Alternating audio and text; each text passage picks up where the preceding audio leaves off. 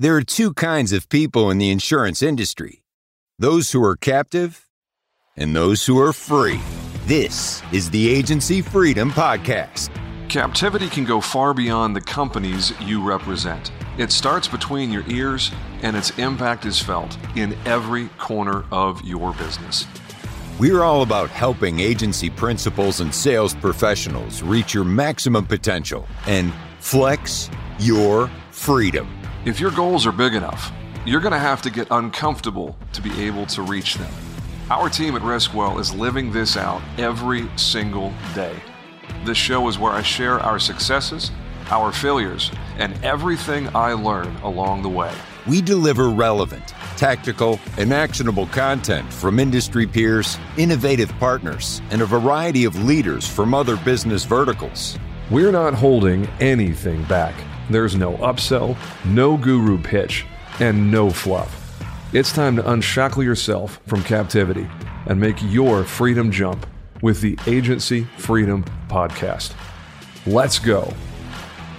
What's up, folks? Welcome to another episode of the show. This is the Agency Freedom Podcast. We help insurance professionals move from captivity to freedom. This is another episode in our podcaster series to kick off 2023. If you're listening from the future, then you are probably just cutting through these things, one right after another, or starting your day, catching up on the back catalog. Either way, welcome to another episode. I am thrilled to have this guy on the show. I have never had the privilege of meeting Charles Specht in person, but his reputation is about as sterling as they come. Charles, as he'll tell you here in just a little bit, he has a show, and I'm going to butcher the name of it. I know it's Millionaire Producer something. It's the Millionaire Insurance Producer There you Podcast. go. Okay, I knew I was going to get it wrong. There was a couple of words that I knew for sure were in there. Charles, thanks for stopping by, man. Really appreciate it. Absolutely, James, man. Appreciate being here.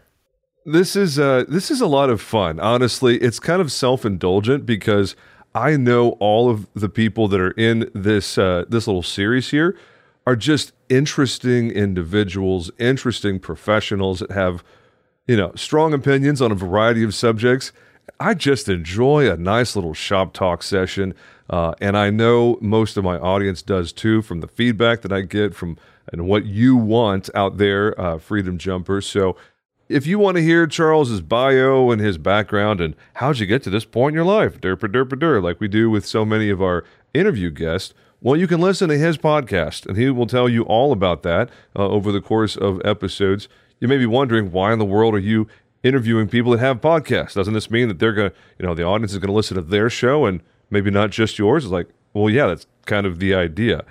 We all get better from, listening to different voices and perspectives. So, Charles, what is going on in your world right now? Catch us up. You and I are recording in the week between Christmas and New Year's in 2022. For some context, again, for you future people who are just popping into the back catalog here. What's going on in your world, man?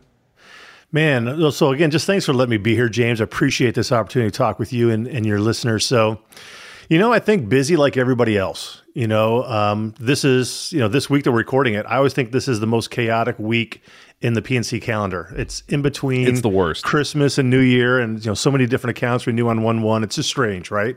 Yeah. It's a crazy world. But I'm dealing with my clients. I'm trying to help them, sell business, retain business.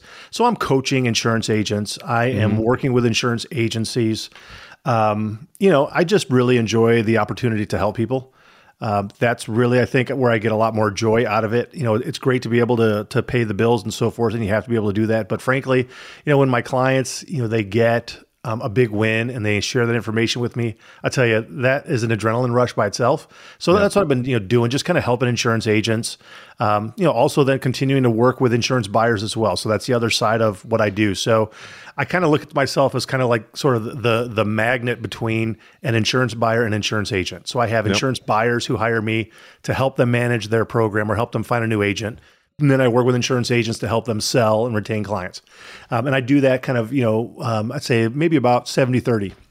70% working with insurance agents, 30% working with insurance buyers. And so that's keeping me very active. Got a wife, I've got 5 kids, and I pastor a small church here in East Nashville. I've been pastoring for about 15 different years. That's really where my joy and my passion is. Yep. That's really, where I think that the reason why I'm still frankly breathing air here in this world. But I put food on the table by helping insurance agents. And so it's a passion of mine. You are one of the most interesting voices in our industry podcast space, and you just touched on several of the reasons right there, man.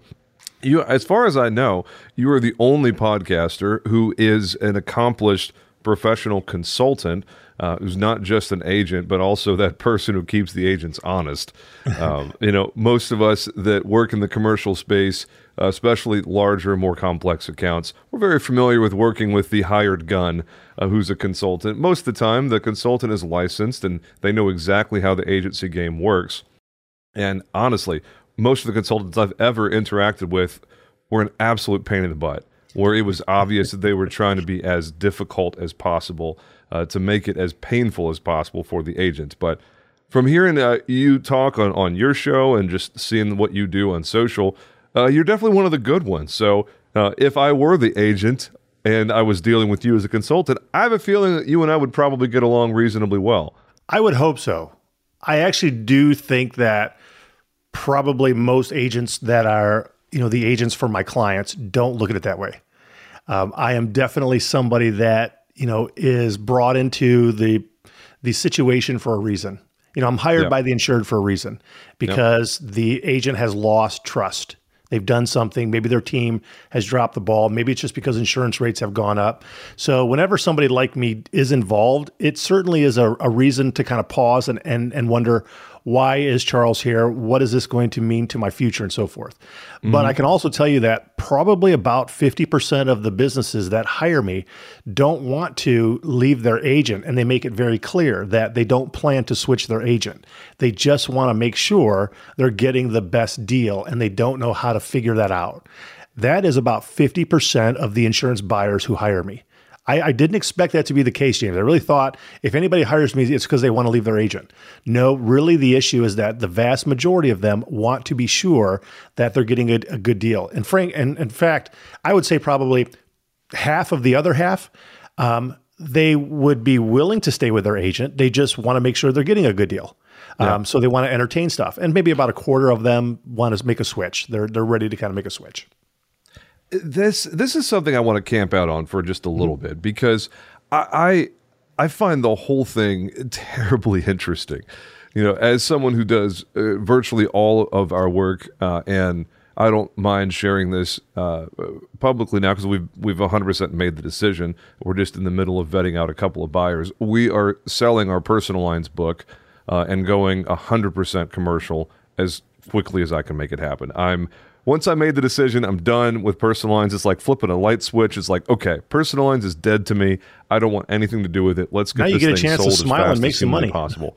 Yeah, exactly. Yeah. And stick to stuff that we like, which means without personal lines, we're going to be spending even more time in middle market commercial and bigger, more interesting stuff.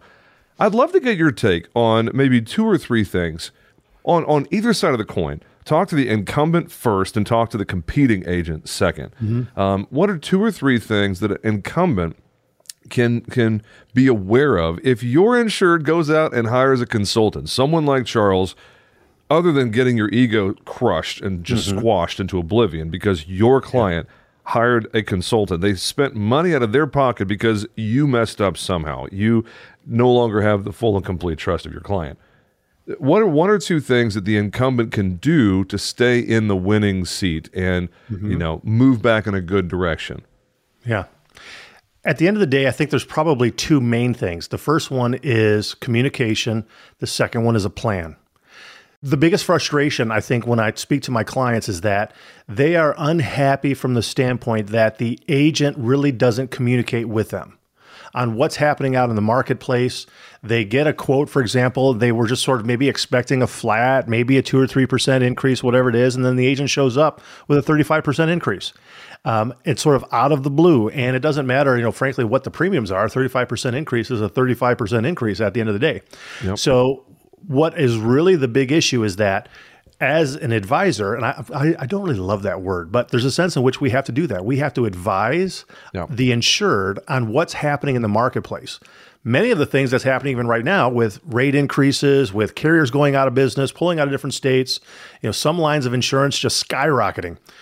If they're not hearing it from you, 100% they are hearing it from almost every other single insurance agent that gives them a call. And then the question in the insured's mind is, why isn't my agent saying this to me? So I would tell you that they're getting bad news. They're hearing bad news, whether they hear it from their own association, other businesses in the market, they're just hearing it from the news, they're hearing it. A lack of communication will absolutely destroy you. Example here, I just got another client, a large mechanical contractor, hired me to do this process with them. The big issue is that the agent showed up with a quote, and for whatever reason, I haven't quite figured it out yet. There's 3 different policy dates that the policies renew on.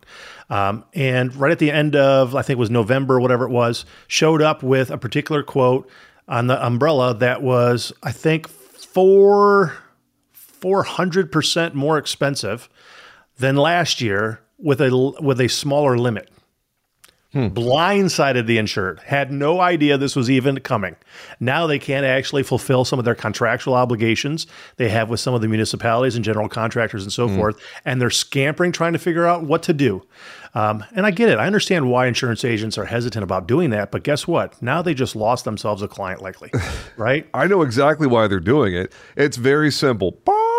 Yeah, they're chicken, right? They don't want to have the insured go and find other agents. Yeah. And all that does is cause the insured to go and find other agents. That's what it does. It's the ostrich sticking its head literally in the sand and going la, la, la, la, la, la, la, and hoping that the problem goes away. Yeah. I don't know about you, Charles, but in my world, the problem never goes away, and ignoring it only makes it worse 100% of the time. Yeah. So that communication is, I think, kind of the biggest thing. In fact, if there is really good communication between the agent and the insured, it's unlikely the insured would want to hire someone like me. Okay. Yep. I feel that that's really the case. The second aspect of that is a plan. If the current agent has a plan, then I would feel more confident continuing to use that agent going forward. Yep. And by plan, I mean strategy. I mean, do they know which carriers they're going to access? Are they going to access certain wholesalers? Why those wholesalers rather than some others? Does that wholesaler have a better relationship with that particular carrier? Like, I want to know exactly what the plan is. What's the submission going to include? What's the renegotiation strategy going to be with the underwriters? I want to know these things. And if the incumbent agent doesn't have a plan, I've got a plan for them. It's called a pink slip, and they're going to get one real quick because my clients pay hundreds of thousands of dollars. And if they have an agent who doesn't have a plan, I'll find another agent. It's very, very simple at the end of the day. So having a plan is the one thing that can keep a current client, and it's the one thing that a competing agent can have that can win them a new client. To give you kind of an example, like most of my clients, when they hire me on that side, I usually tell the insured, I am going to do a thorough interview with your current agent. It's not going to be like a difficult conversation. It's going to be friendly and so forth, but I have certain questions I'm going to ask to find out, do they understand your exposures? Do they understand your industry? How many clients do they really have? What carriers do they have access to? I want to be able to know those things because if they've got a plan, if they've got a reason to stay on the account, I'm going to do everything I can to potentially help that agent because it actually is a huge nightmare for me to try and bring in other agents to get quotes. It's the same thing for the insured. They don't like getting quotes because it's just more work for them. I would rather keep the business with the current agent if the agent has a good plan and is willing to communicate what that plan is. And so long as they do that, we can get along really well. In fact, I'd probably tell you less than 50% of my clients ever switch their agent. But I always do introduce maybe the threat of competition, even if I don't have to bring in a competitor. And that's one of the things that a person like me does, is that as soon as we are brought into it and I contact them, that threat of competition is there, and it causes agents to dot their I's and cross their T's a little bit more. It absolutely does. Yeah, they pay a lot closer attention when they realize that there's the possibility of a wolf in the hen house. Yeah. So, no, that's... I have only been on the competing side of this equation. None of my clients have ever brought in a consultant. I'm not saying that to thump my chest. It just hasn't happened that way. I'm sure it will happen at some point, for sure. And let me just even add to this is that I would say most of my clients, a little over 50%, let's call it 75%, most of my clients hire me on an annual retainer and I work with their agents. But about 25% of my clients hire me and they never have me talk to their agent. They have me behind the scenes, seeing what's going on, answering questions that they have, and then advising the insured what to do with their agent. So that we're just seeing how the agents are doing certain things. We're asking the agents, when can we expect the quote, different things like that. Because it's actually a less of a cost for me to do it that way.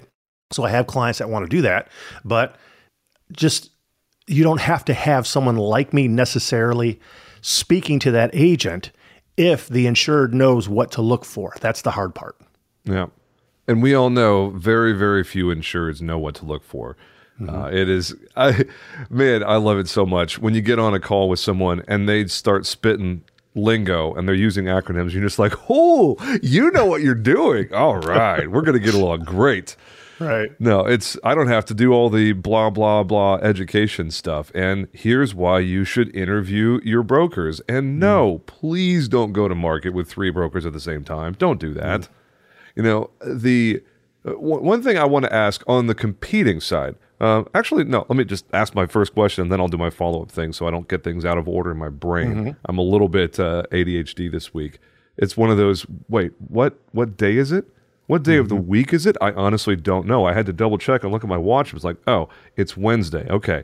It's like a Twilight Zone thing between Christmas and New Year's, man. Like a different Every realm. single year, just like, I totally lose all like sense of reality in this week between Christmas and New Year's. Sorry. Anyways, I digress. I'm going to hit the little whoosh sound to get myself back on track here. So 1 or 2 suggestions for the competing agent. If they're working on an account where there's someone like you, where there's a consultant involved, and it's not just the insured making decisions, well, the insured has brought in a professional and kind of deferred to the consultant's judgment, what are a couple of things that the competing agent can do to better get the incumbent fired?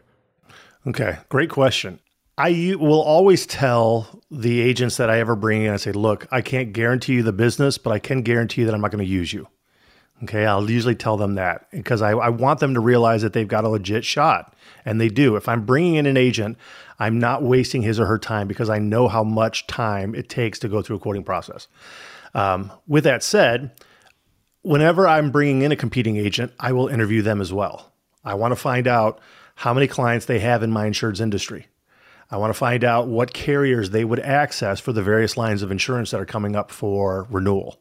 I want to ask them, without even telling them, what will the submission look like? What will it include? And will you agree to send me a copy of the submission before you send it out to market? So I want to find out these things because I don't want them to represent the insured in a bad way. And again, it comes down to plan. So if the agent comes across like somebody that understands the business, has some clientele, has the markets, that's a great sign for me. However, if they offer no services, I'm probably not going to hire them. Yeah. I want to also potentially know some more about their account manager. Who's the account manager? How long has he or she been working on your business? How many accounts are they working on? What type of services is your agency going to provide? Are they going to provide workers' compensation claims? You guys going to do some safety programs? Is it going to be in person? Is it going to be virtual? Like what exactly is a loss control program going to look like? If they can give me some information that explains what it's going to be like to be serviced by their agency, that's helpful. If I walk away from that conversation feeling like, they're kind of like the other 10,000 insurance agents that are out there that just look very bland to me. They're not going to be an agent that's working on my client's account. So it comes down to really understanding your micro niche and really having a strategic plan for the insured's renewal. If you know which carriers are writing that business, why not put it together in a list and give it to the insured and say, these are the accounts that I plan, or these are the carriers I plan to take your account to the marketplace. I'm going to access these 3 wholesale brokers and this particular MGU over here because they handle the account direct. That speaks so much volume to me. I don't really even need to know too many other things. If they've already got that kind of stuff figured out, I already know that I'm dealing with somebody who gets it, gets it, right? But somebody who doesn't have that, doesn't have a strategy, and certainly doesn't have it kind of written down or just can't even email to me, I just know that I'm kind of dealing with somebody who really isn't a professional. Now, I love what you just said. Is it goes right along with honestly what I expected you to say. That's right on target. My follow-up question is about market assignment. One of the things that we do at the point of sale when we do our discovery and fact finding and whatnot on the front end of a prospect conversation, we obviously at the end of that conversation, if I want to work with this person, I'm pushing for the BOR and having the whole broker selection model conversation. We've talked about that on the podcast before, so I won't go into the specifics of that. But the thing that I give the insured is, look, this is what we need in order to best perform our duty and have the highest likelihood of giving you something that you're happy with at the end of this conversation. If for some reason you're not willing to sign a broker of record letter and giving us exclusive representation of your interests in the marketplace, I will allow this process to continue if you're willing to give us our target markets. For instance, I was on a phone call earlier today with a commercial property investor in Kentucky. Has some apartment complexes, has some retail strip centers and whatnot. And the incumbent for all of them is auto owners. And I don't have auto owners because they don't operate in Texas and will not appoint any agent who's domiciled in Texas unless they're freaking huge. And I'm not yet. So the incumbent market was out of the conversation immediately. And I told the insured, I don't represent auto owners. I'm not interested in having a BOR with auto owners on it because they'll be like, you're not appointed, go away. Yeah. So I told the insured, I need everything other than the incumbent market, and he was perfectly happy to do that. Hypothetically, if he wasn't, I'm going to be saying, look, these are the 3 or 4 markets that I expect are probably best for habitational and LRO in Kentucky. I need you to give me these markets if you want me to play ball. Otherwise, I'm out. Like Shark Tank out. And I'd love to hear your perspective on that as the consultant. Market assignment, from my perspective at least, is a really important piece of what you do for the client of deciding who gets access to which toys in the toy box. Yeah. How do you do that? What's your perspective there? Yep, 100%. It is my main focus when it goes to the renewal of bringing in competing agents in the bid process is to not muddy the water. And I tell the agents that if any of my markets get a double submission from you, we will take all the markets away from you and give it back to the incumbent. They know that up front. They are assigned the markets that they get to go to, and that's it. Like, I just do not want to have any of the markets get a second submission from another agent because it just kills the motivation that the underwriter has going forward. With that said, a lot of it also depends, James, based upon, does the insured really want to leave their agent or do they want to stay with their agent? Okay. If I feel like the agent's doing a good job and we're just going to go out and get some quotes and there's a real good shot that we could leave that agent, normally I will ask the incumbent agent, I want to have a list of all the markets you plan to go to, and then I want you to put them in order of preference. If they give me 10 carriers, I want it in order of preference, 10 carriers. Then if I'm working with some other agents, I'll say, here are 10 carriers that I know that the incumbent is saying that they would want to go to. What would be your list and what carriers are not on this list? And so then I typically do that. It's very rare that I get a third agent in. And the only time I would ever get a third agent in is if they are going to a market that is not on one of these first 2 lists. Okay. And so then I give the opportunity to the incumbent, and I try to give the incumbent like the fair share here. Like, if they've done a decent job servicing it, I'm not just going to take it away from them, but I am going to introduce competition into the marketplace.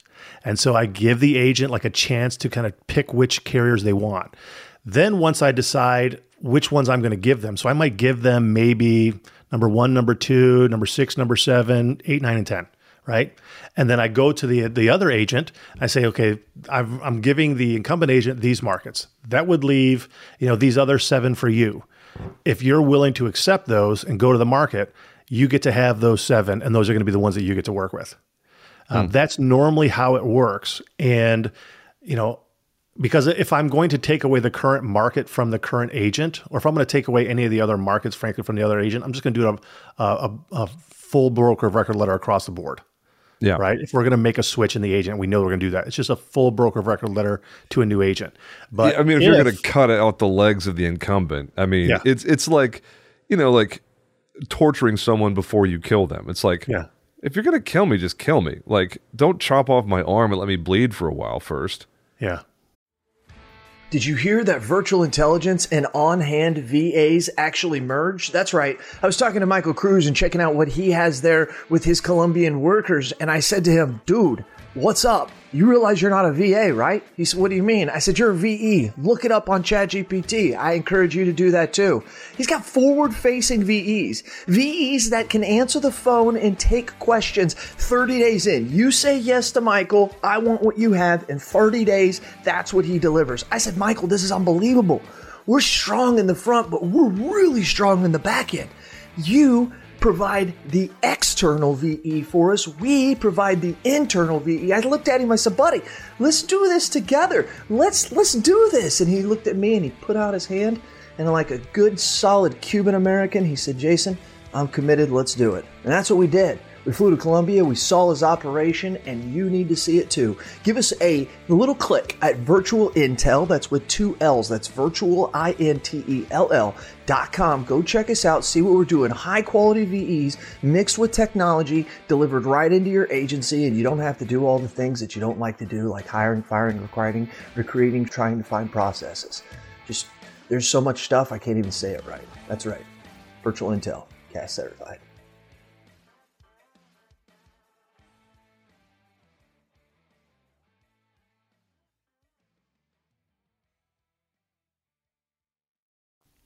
And so instances like that where I'm getting another agent involved, I mean, like the agent probably doesn't like me very much, and I don't tell you about that because they're not my client. The insurance buyer is my client. Yeah.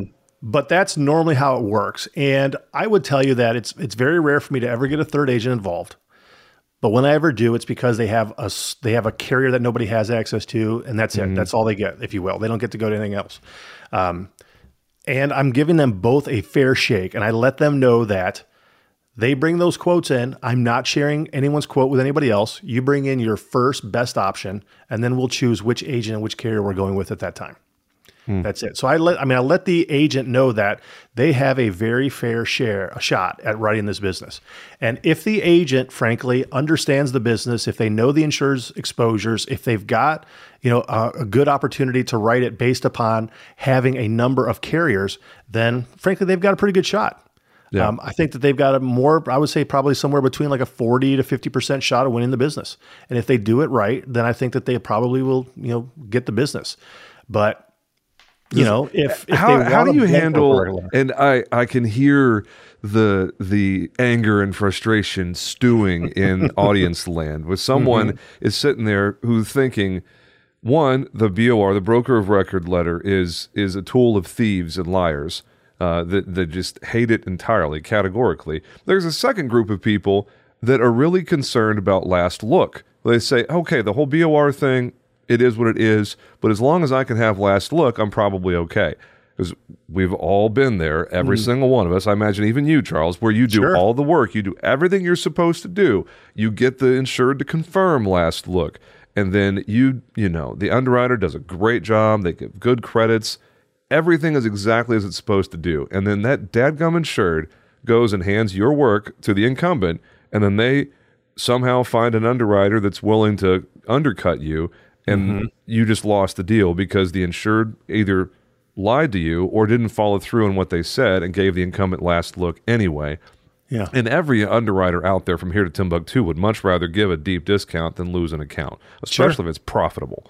Yeah. So how do you handle the whole last look thing? Because in our conversation, in our sales process, we flat out tell the insured, if you're not willing to give us last look and give us the opportunity to beat your incumbent, I'm not going to work with you, because otherwise, and I tell them point blank, I was like, otherwise you're going to have me do all this work, and then you're going to take my work and basically steal from me and take money off of my bank account and take food out of my kid's mouth and give it to your incumbent, and they're just going to drop the credit and keep the business. We make them promise that they're not going to do that, or else we're not going to work with them. So how do you handle the whole last look thing? This is the reason I have a consulting company. This whole idea of last look and so forth. I'm telling you, if I can answer this question from a few different perspectives. Okay. Please. I'd love to hear all of them. Yeah. If I wasn't a consultant also to insurance agents teaching them how to sell, I would probably handle this differently. Okay. But because I was an agent and I know how it feels to have your quote taken and given to somebody else, I feel it's quasi unethical. Okay. Yeah. However, if a competing agent, or frankly, even the incumbent agent, does not have a conversation with the insured saying, don't share my quote, then all bets are off. As an insured, I get to do whatever I want then, because I'm not forcing you to quote. And if you're not going to have the conversation with me that says, please don't share my quote, then my assumption is it's okay for me to do whatever I can to get a good option here. Yeah. However, with that said, when I'm working with an insured, when they're like kind of trying to figure out whether or not to hire me, I usually have that conversation with them. I said, look, we're going to get quotes if you want and go down this process, but we're not going to share quotes with your incumbent. We're not going to share quotes with the other agent. Everybody's spending too much time, and you're not going to get the best effort from people if they don't really feel like they've got a good shot. I just feel that is right. Now, with that said, I think that it is a distinct advantage for an insurance agent to try and get last look. I absolutely coach all of my insurance agents to do everything they can in any kind of a competing agent, whether they're the incumbent or a competing broker, to do whatever you can to get a last look, to get a copy of whatever your competitors are putting out in the marketplace, and then see what you can do. And normally, I would also tell you as a competing agent, don't actually give your quotes until you know you're last in. If the incumbent agent has not given his or her quote yet, do not give your quotes to the insured, period. Especially if you can't get them to buy in on, sharing the quotes and so forth. But so positioning is important. And because it is competition based upon commission, it's a different issue. It's just a different issue. Yeah. But with that said, it's also because insurance buyers don't realize what they're doing. They don't realize that, wow, James and his team actually spent 23 hours, from start to finish on this account, driving back and forth and spending all their time to put this together. They don't realize that. It doesn't click into their mind like, oh, this is a bad way to do business. They have no idea of no clue. Labor cost, opportunity cost, et cetera. So I can't blame them for being selfish and being self-interested. It's their job. They are the client. They're the customer. They're supposed to be self-interested. Yeah. The ones that are whining, the agents that are whining and complaining, it's like, oh, but you didn't do it. It's like, shut up. Right. It is not their concern about your interest. They're going to operate in their interest. And you have to expect them to do that, or else you're an idiot and you deserve to lose. And many times they don't realize what they're doing it, or that they're doing it. They're just trying to get a good deal, right? Yeah. I mean, frankly, most of my accounts are paying over $100,000 for premium, usually between $200,000 and $500,000. So they're decent sized accounts, right? Mm-hmm. And if they can save 15%, on a $300,000 account, well, that's $45,000 that they're saving by giving somebody a last look. Yeah. That makes sense from their perspective.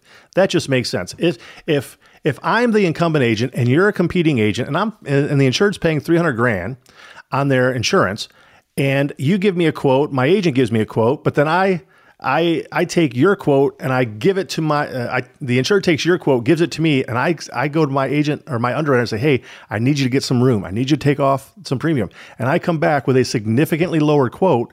The insured just did a very good job at competing, if you will, right? Yeah. At getting quotes. Great job for them. I mean, the hard part then, as an agent who competes, you got to do everything you can to ensure that doesn't happen, which requires open communication with the insured about how this whole process is going to work, what you will allow and what you won't allow. And if you usually can explain to an insured why this is sort of unethical, I think it goes a long way. Here's kind of an example of what I would normally say. This is what I teach agents to say. When you decide that you're going to go through a quoting process, okay, you can't get the BOR, it's not available, don't represent the carrier, whatever. I'll usually have a conversation like this, James. Hey, James, I really appreciate you, giving me the markets that I want to have access to. And, we've agreed that I have to be about 4% less expensive in order to win the business. I appreciate that. So that really kind of tells me what I have to do in order to win your business at the end of the day. But I also want to make sure that everybody's on the same page from an ethical standpoint. It would be wrong for you to give me your current agent's quote at the end, and then I just kind of like come under at 4.5%. Like that really wouldn't be right for all the work and the hard work they're doing on the back end. Similarly, if I'm going forward with you, I would request that you would agree not to take any of my quotes and share my numbers with the current agent or any other agents, either verbally or in writing, sending my submission and so forth. If we can agree that each agent's going to work hard, bring in their best numbers, and if I'm the 4% less expensive, then I get awarded the business, you do business with me and not the other agent, I'm willing to go through this process. However, if you don't want to do that, the last thing I want to do is spend 20 to 25 hours of my life working on it when I don't have a chance, because that's how much time I'm going to be investing in you and your company. That would be the conversation I would suggest you have. That is solid gold, man. For anybody who has not already put that in their toolbox, folks, that right there is more than enough for the whole episode. Go back and hit the little 30 seconds back button and listen what Charles just said. Then apply that in your office. Solid gold. I love it. The counterpoint to the whole last look thing is getting creative in structure, in revenue structure, bringing in fees instead of just commission and whatnot. I was going up against an old school bank-owned agency in Oklahoma City for a portfolio of apartment complexes. And the insured was of a certain ethnic descent that has a stereotypically reputation for being a complete cheapwad. And I knew what I was getting myself into when I answered his request for me to go to market. And I knew what he was willing to do and wasn't willing to do. He would do anything it took to save himself some coin. So we get to the end, and the bank-owned agency, very vanilla, not creative at all. It's just a classic old-school commercial agency. I got their final number, and it happened to be a market that I have a lot of experience with. General Star was the property market in question, and we access them through any number of wholesalers. RT Specialty is one of my favorites for a variety of reasons. But anyways, I tell the insured, look, here's the deal. I see from this thing, this dude is making about $12,000 in commission on this policy. Let me do you a solid here. If you're willing to work with my office, I will give you a concession on my revenue in order to win your business. I will place a fee on the account and net my commission.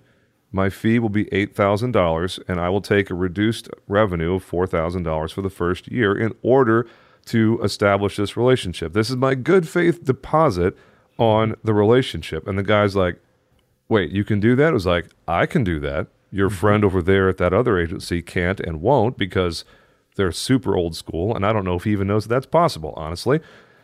And I found out that he didn't know it was possible because, I kid you not, the competing agent, the incumbent, calls my office and gets me on the phone and calls me a liar and a cheat.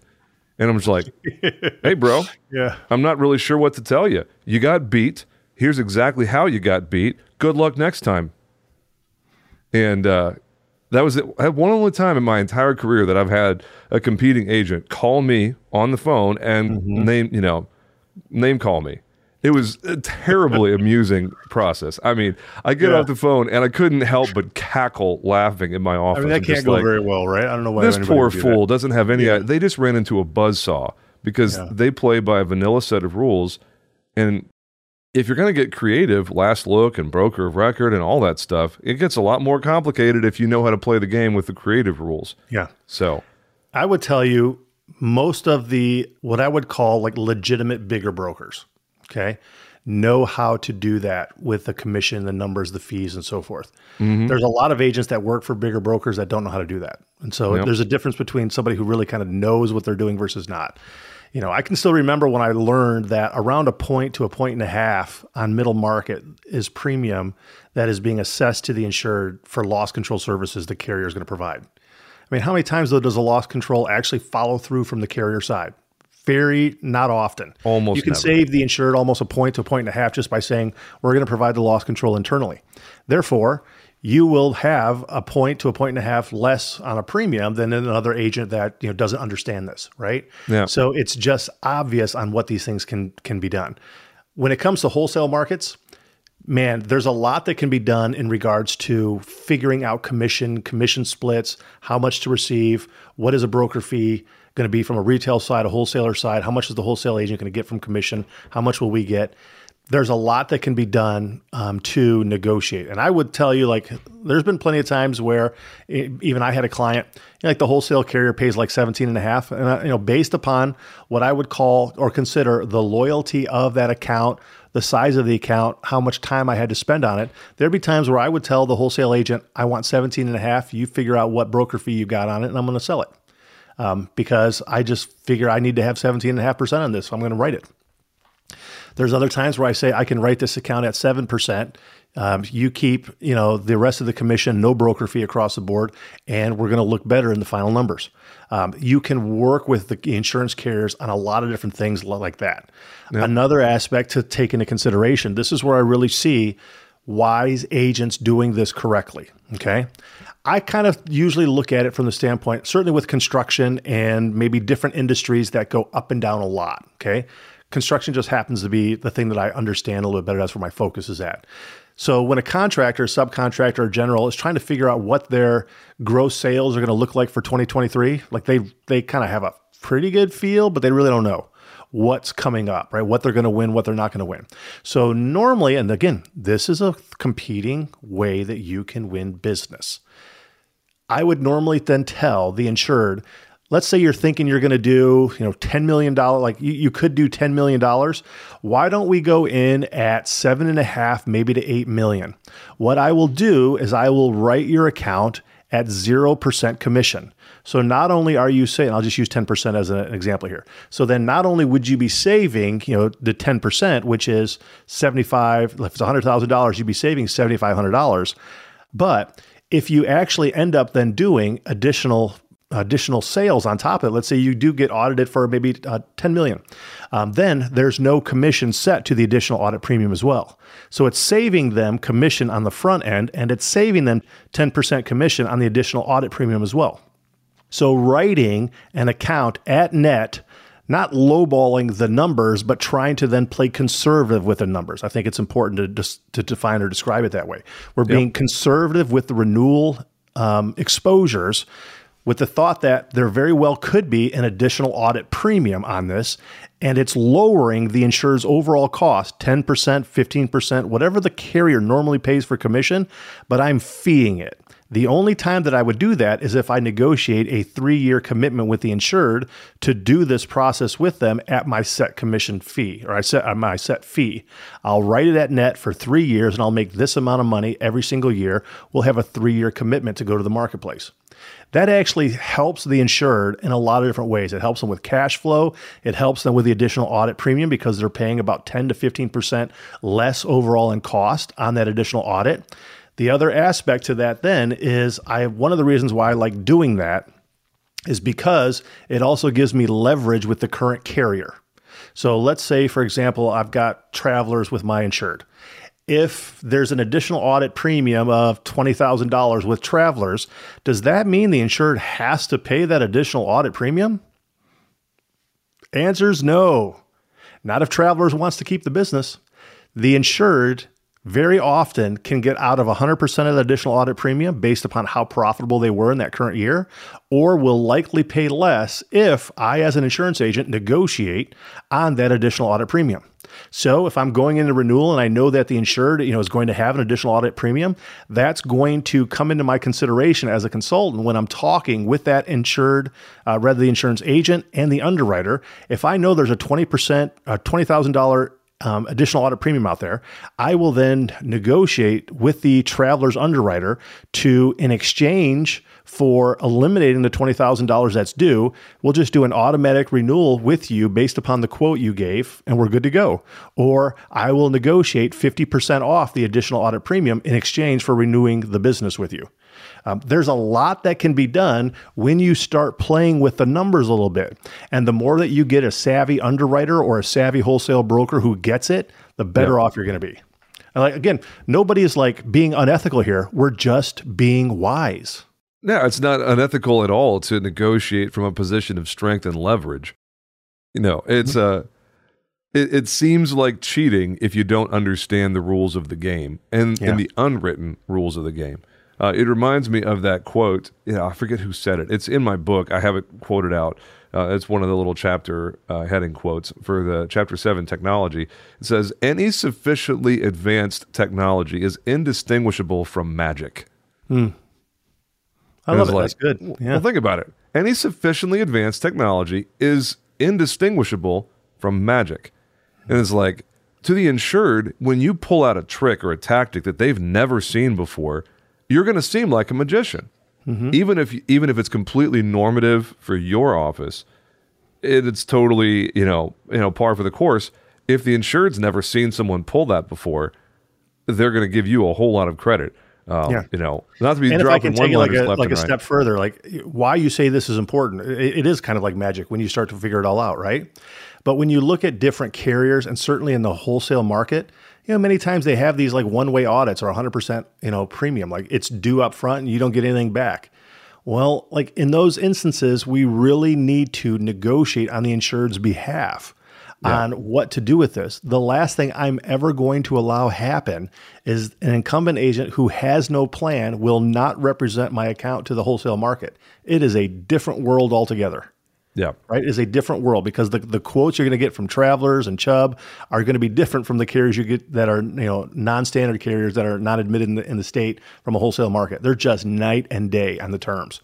So you have to take those things into consideration, which is why an agent who is micro-niched and understands the industry is going to be a much better choice than just an agent who's kind of like, flinging mud and hoping for the best. Well, and the thing that just boggles my mind is the folks that don't know any better and just assume that if it's a non-admitted, if it's an E&S market, then it's more expensive with worse coverage and da-da-da. Generally speaking, that might be the case for an inside-the-box account, but in the world that we operate in, and I can imagine that you're right there with me, Charles, is it's just not the case.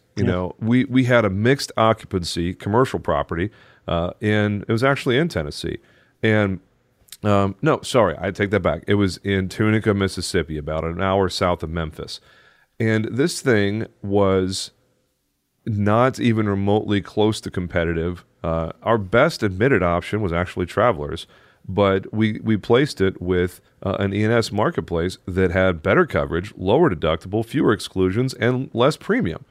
Because the appetite for that particular carrier was perfectly aligned with the risk. It was their sweet spot. Whereas Travelers was like, we don't like this. This doesn't work for our appetite, and they weren't willing to offer anything close to the terms that the insured got with an E&S market. Now, of course, there's downside, and yes, I know there's no state guarantee fund participation, and insolvency is a possibility. But if you're, writing quality E&S business, it absolutely should be in your tool chest for sure. Yep. There's a lot of things to take into consideration, and I agree with you. The standard markets are good at writing what they want to write. They are terrible at writing things outside of their normal appetite hit list. Man, we have gotten all the way in the weeds on this episode. I really didn't know what I was going to get from you because you're able to riff on so many different subjects, and it's like class is in session. The professor is standing at the front of the classroom, so buckle up, boys and girls. Anything that we haven't talked about. We're about 46 minutes of recording time right now, right about the time I usually try to land the plane. But I'd love to give you the opportunity to hit on anything that we didn't cover that you wanted to. Oh, man. I mean, I do have like a few things that I am planning for 2023. Okay. Have at it, man. What you got? Not necessarily that I'm going to announce everything that I'm doing. However, I do have a few things that I'm going to movie trailer. That's it. It's a strange world we live in. But I do think 2023 is going to be a very interesting year for me and my company. I named my company Permission Sales for a reason because I didn't want it to be insurance sales. I started insurance, But I feel like I'm to the point now where I can start branching out. And so I'm going to be branching out to other industries, helping those people, sell more and so forth. So I'm still going to always have insurance is going to be my thing. I'm probably going to set up a second podcast, which is going to be the Permission Sales podcast. So I'm still going to have the Millionaire Insurance Producer, which is going to be insurance based. I'm going to have Permission Sales, which is going to be sales based in other industries, focusing on permission. So I do foresee myself to kind of branch out a little bit more. I'm probably going to double down a little bit more in my insurance consulting with different construction accounts, and probably working with a few more different associations to be the endorsed agent for their association. It's kind of easier for myself to get clients when I do it that way. I don't really have to prospect as much if I'm already endorsed by the agency or the association. So I see myself doing that a little bit more. I'm probably going much more thorough in depth with my permission network. So I'm going to probably have a number of agencies that I start working with where I'm specifically putting together micro niche practices with them, and then working with a few specialty carriers on putting together the programs just for my permission network agencies. That's probably going to be a major focus on kind of what I'm doing while expanding out into the rest of the industry. So, 2023 is going to be kind of exciting. I mean, one of the things I also haven't really done a lot of yet, I've done a few, is webinars, boot camps, things like that. So I probably will do, I would suspect at least one per quarter where I'm really kind of focusing on the broker of record letter from start to finish.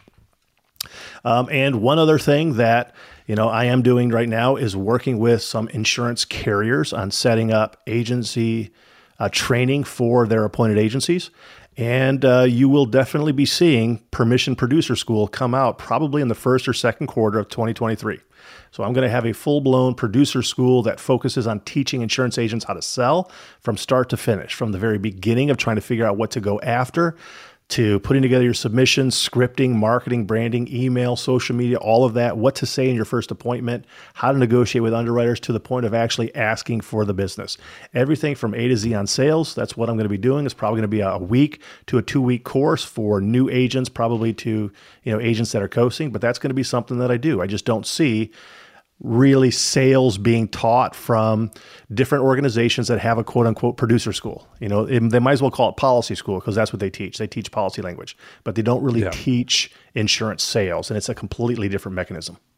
I've always been a deeply cynical person when it comes to these carrier sponsored sales programs, because it's like, you're not really doing, across the board sales tactics. All you're doing is teaching us how to sell your product, and everything has a certain skew and a tilt to it. I haven't seen one that was impressive across the board. It always seems kind of self-serving. It's like, okay, Hartford, State Auto, Travelers, Liberty, whatever. Why would I spend a couple $1,000s on this producer school when all you're doing is teaching my employee how to sell more of your product? Yeah. Shouldn't it at very least be free? If not, hey, bonus points of commission here. It's like, the whole model doesn't make sense to me. It does. I mean, the insurance business doesn't make a lot of sense in a lot of areas, and that's just another example of where insurance just doesn't make sense. But there's definitely, I think, better ways to do it. And granted, I don't think that my quote unquote permission producer school is going to be the best thing out there, but it is definitely going to serve the need of the agent, because I kind of focus on agents that are relatively new to those that are kind of like middle of the line in their book, and they're like 50% there and they want to get to the rest, to the next place. That's really where I spend the bulk of my time. So just having a producer school where I'm spending a lot of time with agents for a week and a half just makes sense. Love it. No, this is great, man. I really appreciate your time. I'm going to get you back to your afternoon. What's the best way for someone to get in touch with you if they want to learn more about your programs and what you've got going on? I think LinkedIn is probably your preferred social network, right? Yeah, LinkedIn is where I spend essentially 100% of my time on business. The other social media profiles, I do a lot of personal and, church-related things. So LinkedIn, if you are wanting to find out more about what I have on offer and connect with me there, I spend a lot of my time there. My podcast, Millionaire Insurance Producer School. By the way, if you're not subscribed, we'd love to have you go to the Millionaire Insurance Producer podcast and listen. But from a pure coaching perspective, what I offer from training and so forth, my main website is the place to go, permissiongroup.com. That's where I set everything up from my digital courses to my mastermind, my one-on-one courses, and my agency retainer, permissiongroup.com. Love it. permissiongroup.com. He is Charles Speck, the host of the Millionaire Insurance Producer podcast. And that is it for this episode of a different podcast, Agency Freedom. You know how it goes. That is it for today, boys and girls. Make it a great day. We will talk to you again real soon. Y'all take care.